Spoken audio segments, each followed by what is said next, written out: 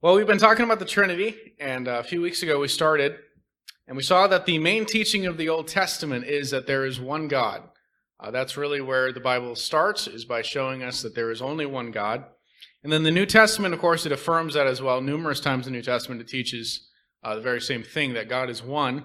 However, the New Testament also reveals that God exists as three distinct persons, the Father, the Son, and the Spirit. We looked last Sunday at the New Testament's teaching that the Father is God and that the Son is God.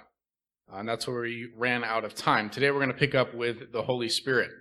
And as we did with Jesus last week, we're going to start with the implicit statements before moving to more explicit statements of the Spirit's deity. So, Psalm 139 verse 7 is where we'll begin, where David writes, "Where shall I go from your Spirit, or where shall I flee from your presence? If I ascend to heaven, you are there. If I make my bed in Sheol, you are there. If I take the wings of the morning and dwell in the uttermost parts of the sea, even there your hand shall lead me, and your right hand shall hold me." So the Spirit is said to be omnipresent.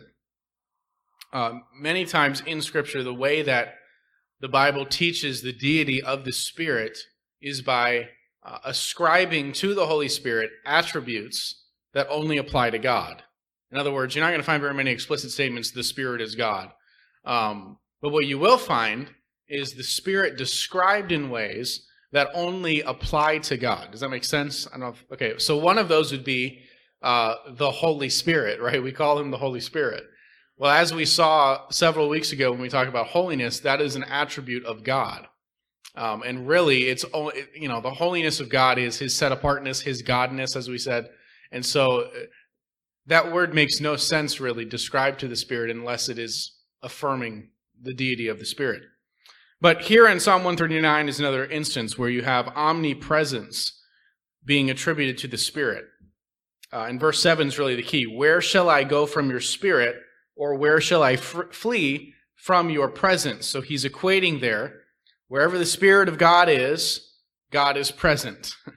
Okay, and then he goes on to say, you're in heaven, you're in Sheol, you're everywhere that I can possibly go. So omnipresence, an attribute of God, is applied to the Holy Spirit. Therefore, the Spirit is God. Another example, Hebrews 9, verse 14.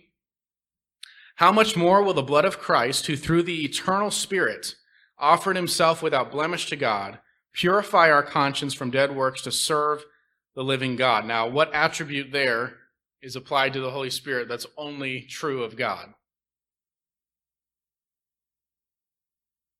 What do you see there? What's the attribute that's applied to the Holy Spirit that is only true of God in that verse? Eternity. Yeah, right. Eternity. Okay. God is the only one that has always existed. God's the creator of everything that exists now. The only thing prior to creation was God alone. And so if the Holy Spirit is eternal, that is separating him from everything that's created.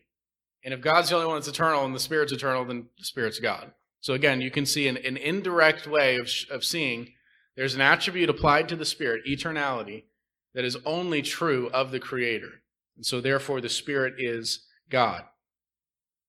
Another example, Job 33, verse 4.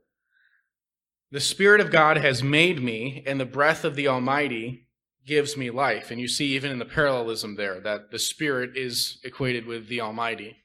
But he says that the Spirit of God is the one who gave me life. Who gives life to humanity? Well, you look at Genesis 1, it's very clearly God. And so again, we can see through the attribute of creation that is applied to the Spirit that he must be God. Now, there are clearer statements than this. We don't have to use indirect reasoning like that for everything. For example, 1 Corinthians 3:16. "Do you not know that you are God's temple and that God's Spirit dwells in you?" Now, what was a temple? A dwelling place for God, right? It was a place where God's presence was found on earth. And so if Paul says, you are now the temple of God, and then he goes on to say, God's Spirit dwells in you, okay? What's being said there, basically, I'm God's house, and the Spirit lives in this house. Therefore, the Spirit is clearly God. He's equating the two in that very verse.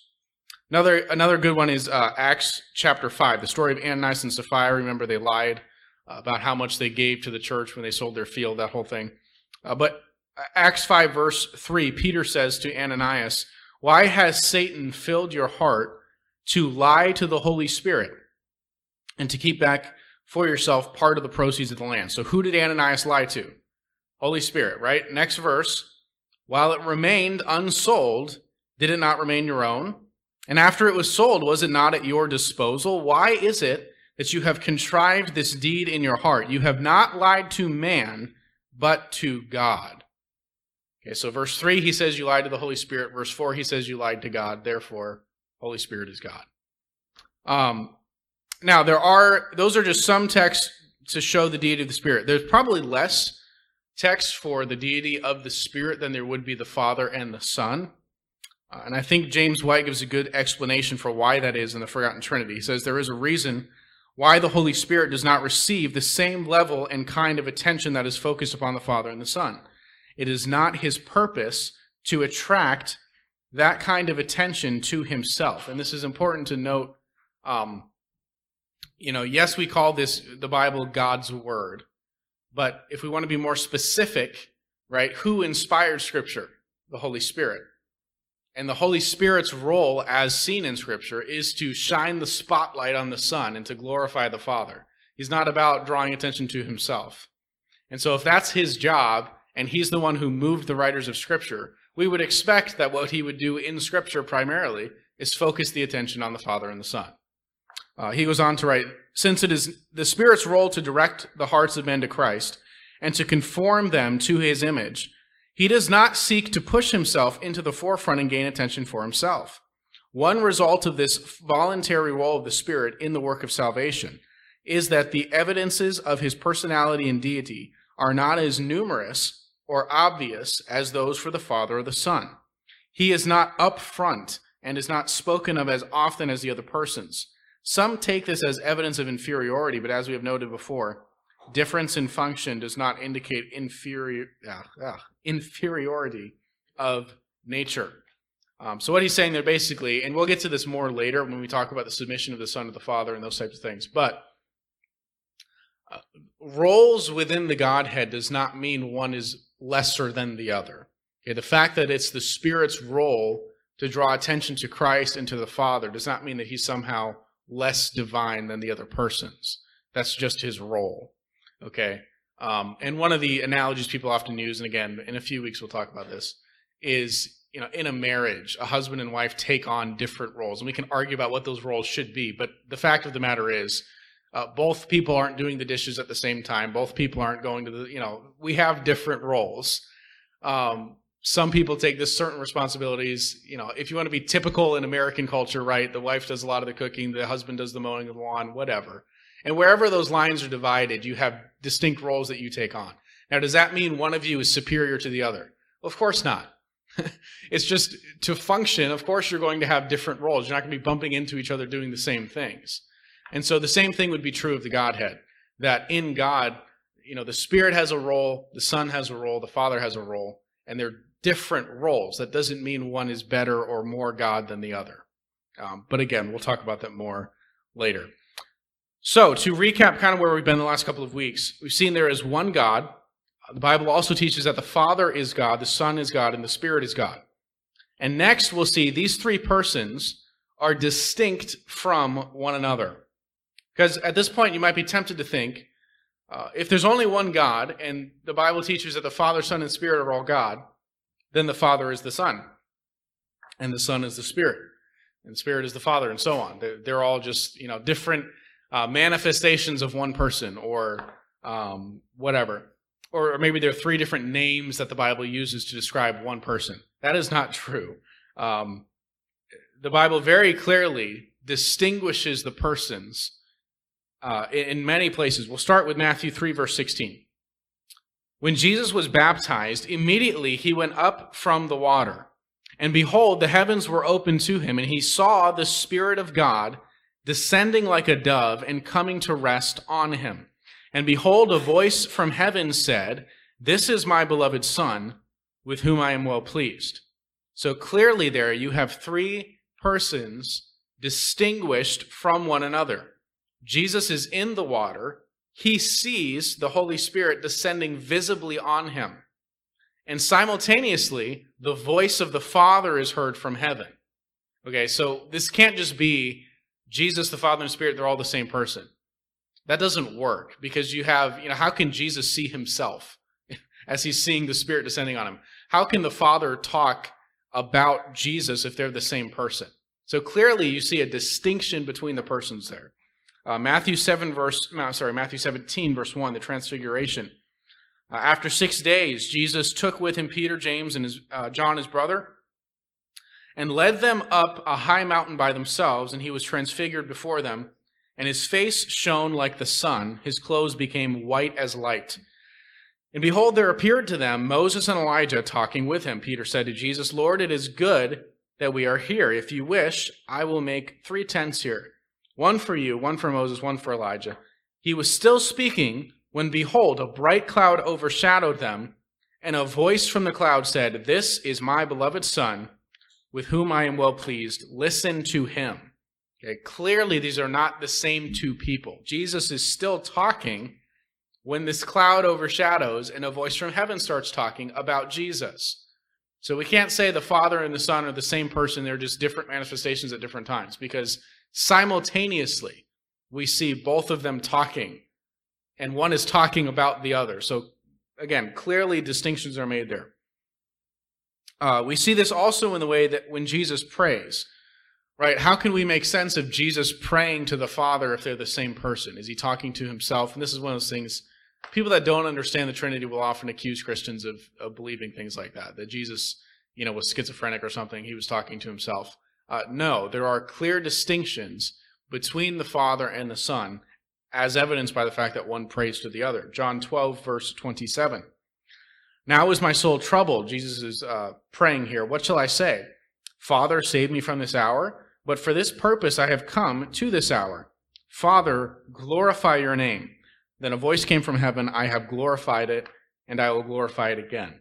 So again, you see Jesus praying to the Father responding audibly, and people around him heard it. It's funny, if you keep reading, some of the people were speculating that it was just thunder, because they couldn't make sense of what this was. But clearly the persons are distinguished once again. You also see the distinguishing of the persons in the way that they relate to one another. Okay, so in John 15:26, when the Helper comes, whom I will send to you from the Father, the Spirit of truth who proceeds from the Father, he will bear witness about me. So Jesus is saying, when I ascend to heaven, when I go back to be with my Father, I'm going to send from the Father to you. I'm going to send the Holy Spirit. Okay, this is exactly what we see happening in Acts chapter 2, the day of Pentecost.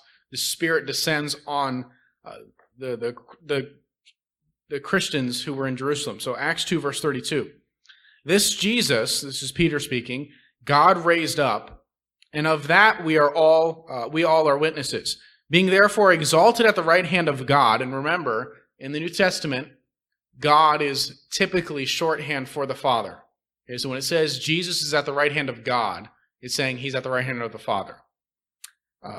Continuing on, he's exalted at the right hand of God, having received from the Father the promise of the Holy Spirit, he has poured out this that you yourselves are seeing and hearing. So he's just affirming there what Jesus said in John 15, that when Jesus goes and ascends to the right hand of the Father, that Jesus would send the Holy Spirit to indwell believers. Now, how is that, any of that make any sense if they're all the same person?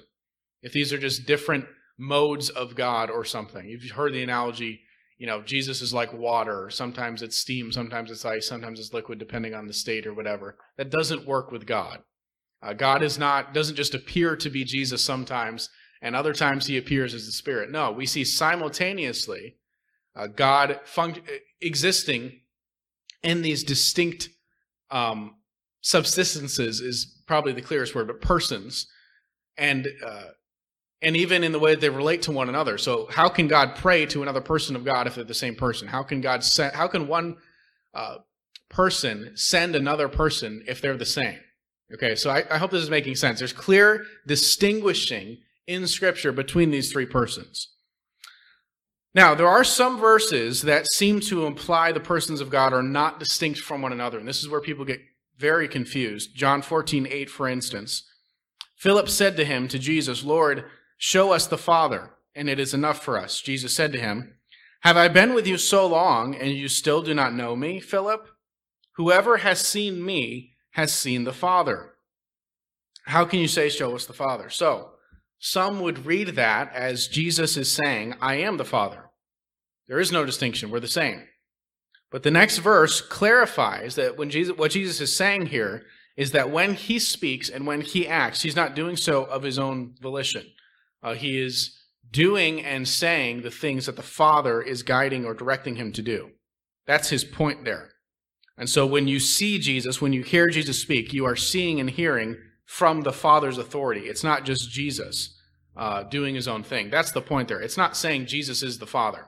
So the next verse, verse 10. Do you not believe that I am in the Father and the Father is in me? The words that I say to you, I do not speak on my own authority, but the Father who dwells in me does his work. So there you see the explanation of what he's actually saying there. He's not saying I am the Father. He's saying the Father directs me and guides me as to what I'm doing. So when you see me act, you should take it as from the authority of the Father. 2 verses later, Jesus says, truly, truly, I say to you, whoever believes in me will also do the works that I do, and greater works than these will he do, because I am going to the Father. Now, if Jesus meant, back in verse 9, I am the Father, how would it make any sense in verse 12 that he says, I'm going to go to the Father? Okay, clearly that's not what he meant by verse 9. There are clear distinctions between the two. Another text that seems problematic, this is probably the hardest one, is John 10. As far as just if you take a simple reading of it, this would be the most problematic. John 10, verse 30, I and the Father are one. So it seems like Jesus is saying there, I'm the Father. Now, in Greek, the verb is plural. So literally translated, it would be, I and the Father, we are one. So even in the way that it's worded, there's a distinction between persons. But let's look at the context here to see what he means. Starting in verse 27. My sheep hear my voice, and I know them, and they follow me. I give them eternal life, and they will never perish. No one will snatch them out of my hand. My Father, who has given them to me, is greater than all, and no one is able to snatch them out of the Father's hand. I and the Father are one. So what's being said here is that Jesus and the Father are one in giving eternal life to those who follow Christ, meaning they are one in protecting the sheep, right? Jesus takes, gives them eternal life. They won't perish. No one's going to snatch them out of his hand. And the Father also is one in this purpose. Does that make sense? It's talking about unity of purpose in protecting the sheep. It's not saying Jesus is the Father. It's saying the Father and Jesus work together in unity in the protection of God's people.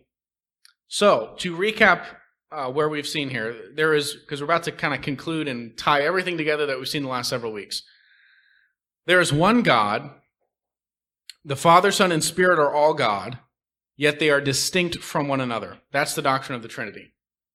Okay? And this understanding of the Trinity isn't something that the church invented.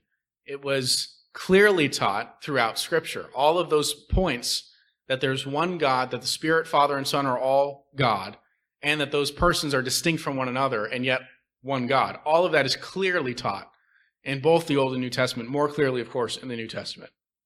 So one God, three persons who are all God. And the way that this has been characterized typically is one being and three persons. One being of God in three persons. We'll talk more about those words here in just a moment. If you want a good verse on this, how is it that God is one in three? Because what happens is we tend to get out of balance on that and emphasize one to the exclusion of the other. We either say, well, God is one, and so he can't be three, or God is three, and so he can't be one. But there are some verses where you can see the threeness and the oneness of God in the very same verse. For example, Matthew 28, verse 19, the Great Commission. Go, therefore, and make disciples of all nations, baptizing them in the name, singular, of the Father and of the Son and of the Holy Spirit. He doesn't say baptize them in the names of the Father, Son, and Spirit. So there's one divine name, right? Yahweh, and yet it is the name of the Father, Son, and Spirit. The oneness, threeness of God, both in the same verse. Now, let's try, for the rest of our time here, and this is where we get into dangerous waters, we'll try as best as we can to figure out in what sense is God one and in what sense is God three, and how do we understand those things. And I'm going to give you some terms that have been used throughout church history to try to explain and differentiate that God is one in one sense and three in another. This is common language used. The common language used, as I mentioned before, is being in person, right? God is one being, three persons. The problem is we have some baggage with the word persons, right? Because you and I don't know any person that isn't also one being. And so even my saying one being and three persons, it kind of sounds weird, right? Because it doesn't work very neatly with the way that we think of personhood. But let's start with some terms for divine oneness. Three primary terms that have been used. One is substantia. Okay. Anybody want to take a crack at what that would be in English? Substantia? What does that sound like? Substantia, yeah, that's true.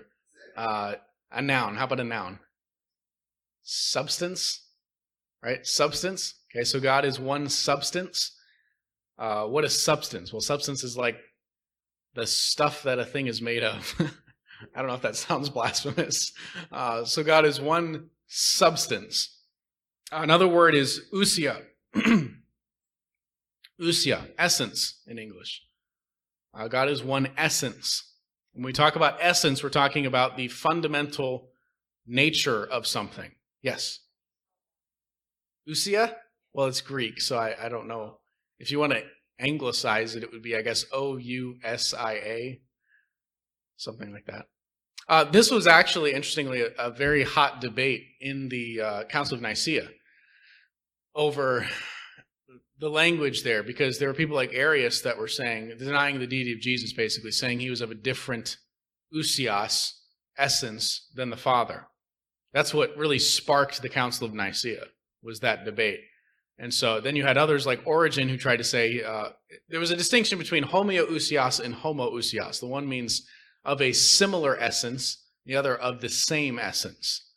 And so the similar essence guys would be like Origen, people that wanted to say Jesus is really close to God, but he's not quite there. And then Athanasius, who eventually won the day there at the Council of Nicaea, said no, he's homoousios, same essence. Anyways, that's your church history lesson for today. So homoousios, one letter difference in Greek, but very important distinction. Another term for divine oneness, being, and this is again probably the most common, and it may be the most helpful. I think being and essence are both helpful words. Substance, for me, doesn't do a whole lot. But we'll talk about that a little bit later. Terms for divine threeness. Again, these are terms that have been used throughout history by the church to try to explain the way in which God is three. The first would be person. And again, person, in this sense, persona, was a law term to describe an individual. So, when we speak of the three persons of God, again, we've got to try to disconnect from the baggage that we have with the word person. Because every person that you know is also one being. And so we tend to bring that in our understanding. Three persons, yet one being. And again, that word person can cause some confusion. Here's a couple of other words. Maybe these will help you. I don't know. Hypostasis. This is from the Greek word prostaton, which means face. Okay, so three faces. Trying to articulate that there are three distinct instantiations, I don't know if that helps, of God. Picture it as three different faces of one being. So maybe that helps. Last one, subsistentia. Subsistentia. Again, this is a word for divine threeness. In English, it would be subsistence. That's the word for me that I find most helpful. I use the word person because a lot of people, when you hear subsistence, you just, oh, what does that mean? So typically, I would use the word person. But in my own thinking, subsistence helps me to think of one essence subsisting in three persons or in three faces. I don't know. That works as best as we can for me. James White writes in his book on the Trinity, and I don't have this typed up, so you have to just listen. Another term is offered to help define the word person, that being subsistences. Why suggest this term? Because we are wont to read into the term person all sorts of physical limitations that should not be thought of at all when speaking of the Trinity. Many people, when they hear three persons, visualize three men standing side by side. Yet this is not at all what we are talking about when we speak of person. But then again, does subsistence mean anything to most of us? What we are talking about are personal distinctions in the divine being. We are talking about the I, you, he, found in such passages as Matthew 3, where the Father speaks from heaven, the Son is being baptized, the Spirit descends as a dove. While trying to avoid the idea of separate individuals, we are speaking of the personal self-distinctions God has revealed to exist within the one indivisible divine essence. Hank Hanegraaff suggests, I think this is helpful, when speaking of the Trinity, that we're talking about one what and three whos. So one being or essence that is God, three whos would be the Father, Son, and Spirit. There's only one God. That single divine essence subsists in three distinct persons. The three persons exist simultaneously as distinct persons, yet one God. Here's an image to try to help as best we can. And this goes back 1900 years. Okay, so don't try to improve on it. You see one God, the Father is God, the Son is God, the Spirit is God, and yet the three persons are not one another. Okay? This is basically what has to be affirmed to stay within the realm of orthodoxy when speaking of the Trinity. That the Son, Spirit, and Father are not pictured in Scripture as being one another. They are distinct, and yet they're all God. So there's one essence, three persons. Each person is a subsistence of the whole or entire essence of God. So we're not saying Jesus is 1/3 of God, right? The Father's 1/3 of God, the Spirit. No, that's partialism. We'll talk about that more in a couple of weeks. Interestingly, a big debate this week on Twitter was about the SBC president who had a statement of faith that said the three persons were equal parts of God. And everybody blasted him, rightfully so, because that is heresy technically. So we're not saying the Father, Son, and Spirit are all part of God. No, they're all God. They all have the entire essence of God. While the Son is God, the Father is God, there are adequate enough distinctions between them to say that the Son is not the Father. And so the divine essence of God subsists wholly and indivisibly, simultaneously and eternally in the Father, Son, and Spirit. That's another important thing to note, is simultaneously. So it's not that God sometimes appears as Father, sometimes he's Jesus, sometimes he's Spirit. No, again, in the baptism, what do you do with that? All three are right there at the same time.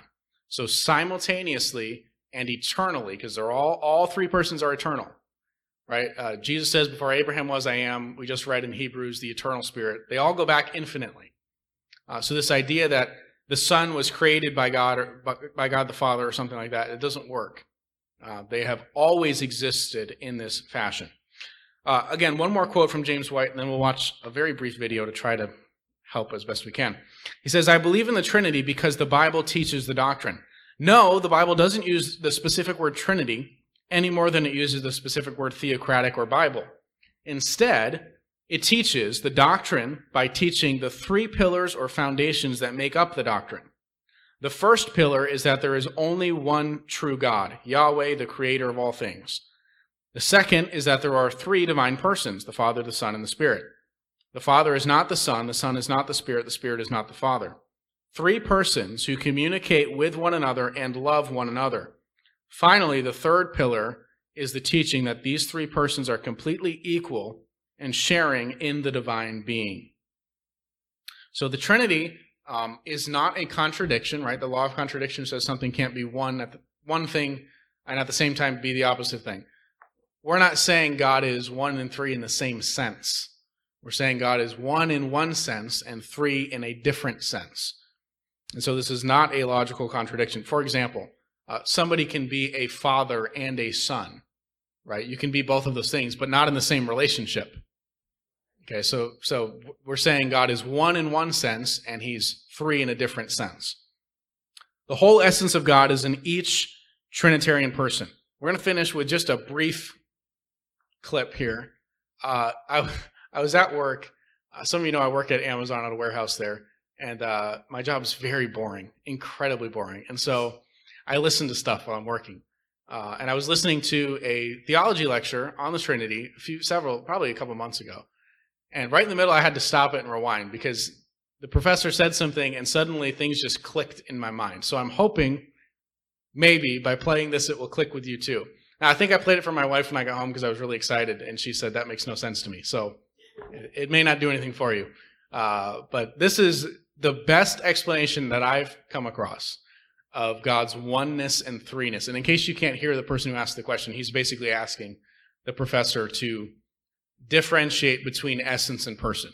Right? What do you mean God is one essence and 3 persons? And this is his explanation. Explain the difference between an essence and a person. You went over in the beginning, but yeah, between the oneness and the threeness. Essence refers to, when we use the term essence or substance, we're thinking of the nature of a thing, the nature of it in the sense of its fundamental existence. Okay. So, in my case, my nature is human. I am a human being, so I am a particular instantiation, a particular example of human nature. And as a particular example, I am a person. I am a subsistence of human nature. Okay? The difference with God is essence and persons are the same being. Okay? God is the only one in his category. He's the only one in his class. In the classification of being, God is the only one in that category, in that slot. So he is one essence, and all of the divine essence subsists in these 3 persons. Okay? So the Father is all of God, the Son is all of God, the Spirit is all of God. Okay? That's a very difficult thing to explain.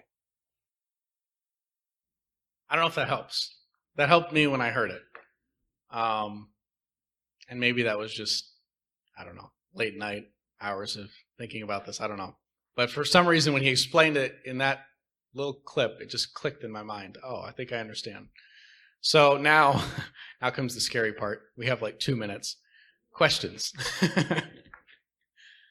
Questions. Yes. Now, why are you guys asking just a practical question? Like, here I am being all academic and trying to dissect these things, and she just asks a real practical question. Who do we pray to? I think the teaching in Scripture is the Father, that we pray to the Father through the Spirit, and in the name of Jesus. But if you want to just be simple, Jesus says in the model prayer, pray our Father in heaven. When you see Jesus praying, every example, he's praying to the Father. You never see Jesus praying to the Spirit. So my understanding is, yes, we pray to the Father. I think that, can anybody think of an example in the New Testament where somebody prays to Jesus or prays to the Spirit? I can't think of one.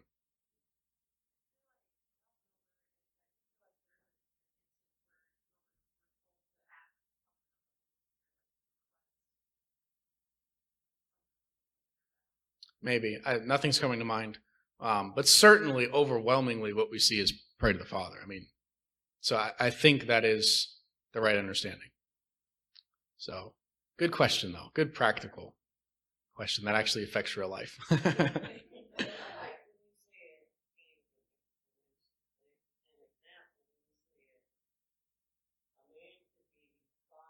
Mm-hmm.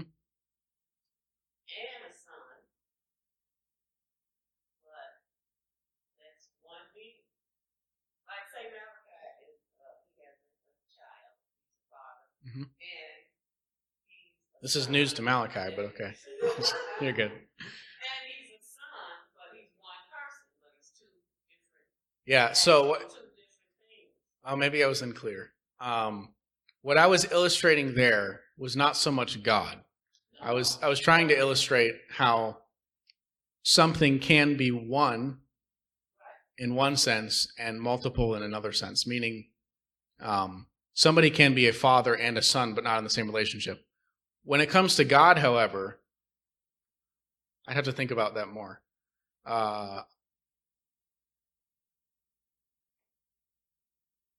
Because we need to distinguish. So here's the problem with all analogies of God break down eventually if you press them too hard. What you just said about Malachi works for Malachi because he is one person, one individual person. But even though Malachi may be a son and, let's say, a brother, okay, he's both of those things in one person. Malachi doesn't talk to Malachi. Malachi can't send Malachi. Like, you see what I'm saying? So it doesn't quite work the same. Yeah. So whereas in God, right. So there is a difference in the sense that you have a father and you have a son in God, and yet the two are distinct enough from one another to be able to talk to each other, to love one another. One sends the other to earth. You see what I'm saying? So ultimately, this transcends our categories. Nobody has this all figured out. But I am careful about analogies, and maybe I shouldn't have brought that one up. I don't know.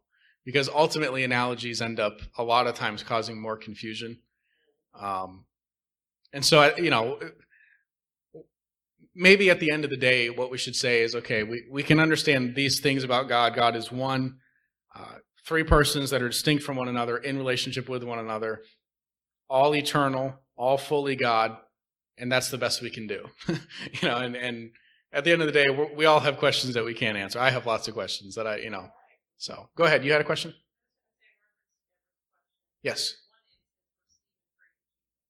What does it say there? Yeah, okay. So that's at Stephen's death where he sees Jesus visibly right at the Father's hand and he talks to him. I don't know if that's the same as praying. I don't know. That may be a kind of a unique instance. Yeah.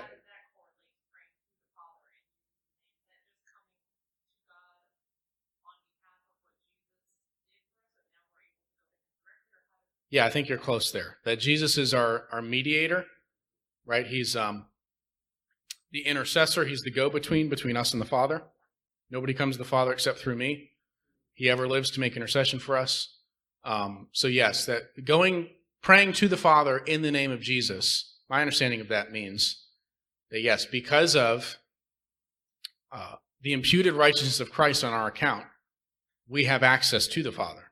We can come boldly, as Hebrews says, to the throne of the Father because of our high priest Jesus. And so, yes, it is in Jesus' name that we can go to the Father.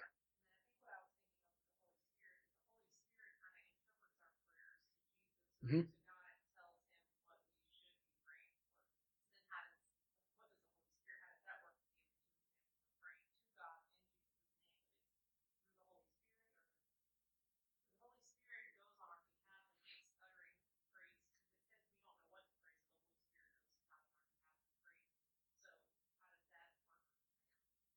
The Holy Spirit goes to God on our behalf. Yeah. It doesn't say goes on our behalf. I'm trying to think of the exact wording. He ever lives to make intercession for us with groanings which cannot be uttered. It's some of these, as far as the roles of the persons and how that all works. Again, there's some answers I don't have, but it seems like basically we pray in Jesus' name through the Spirit to the Father. And I don't know that I can get more specific than that. That's sort of like asking the roles of the three persons in creation, right? You see, God the Father created everything, and yet Colossians says that, or John 1 says, all things were made by Christ. And yet Genesis 1:2, you have the Spirit of God involved. He's hovering over the face of the waters. How does all that work? I guess we could say God made the Father is sort of like the architect.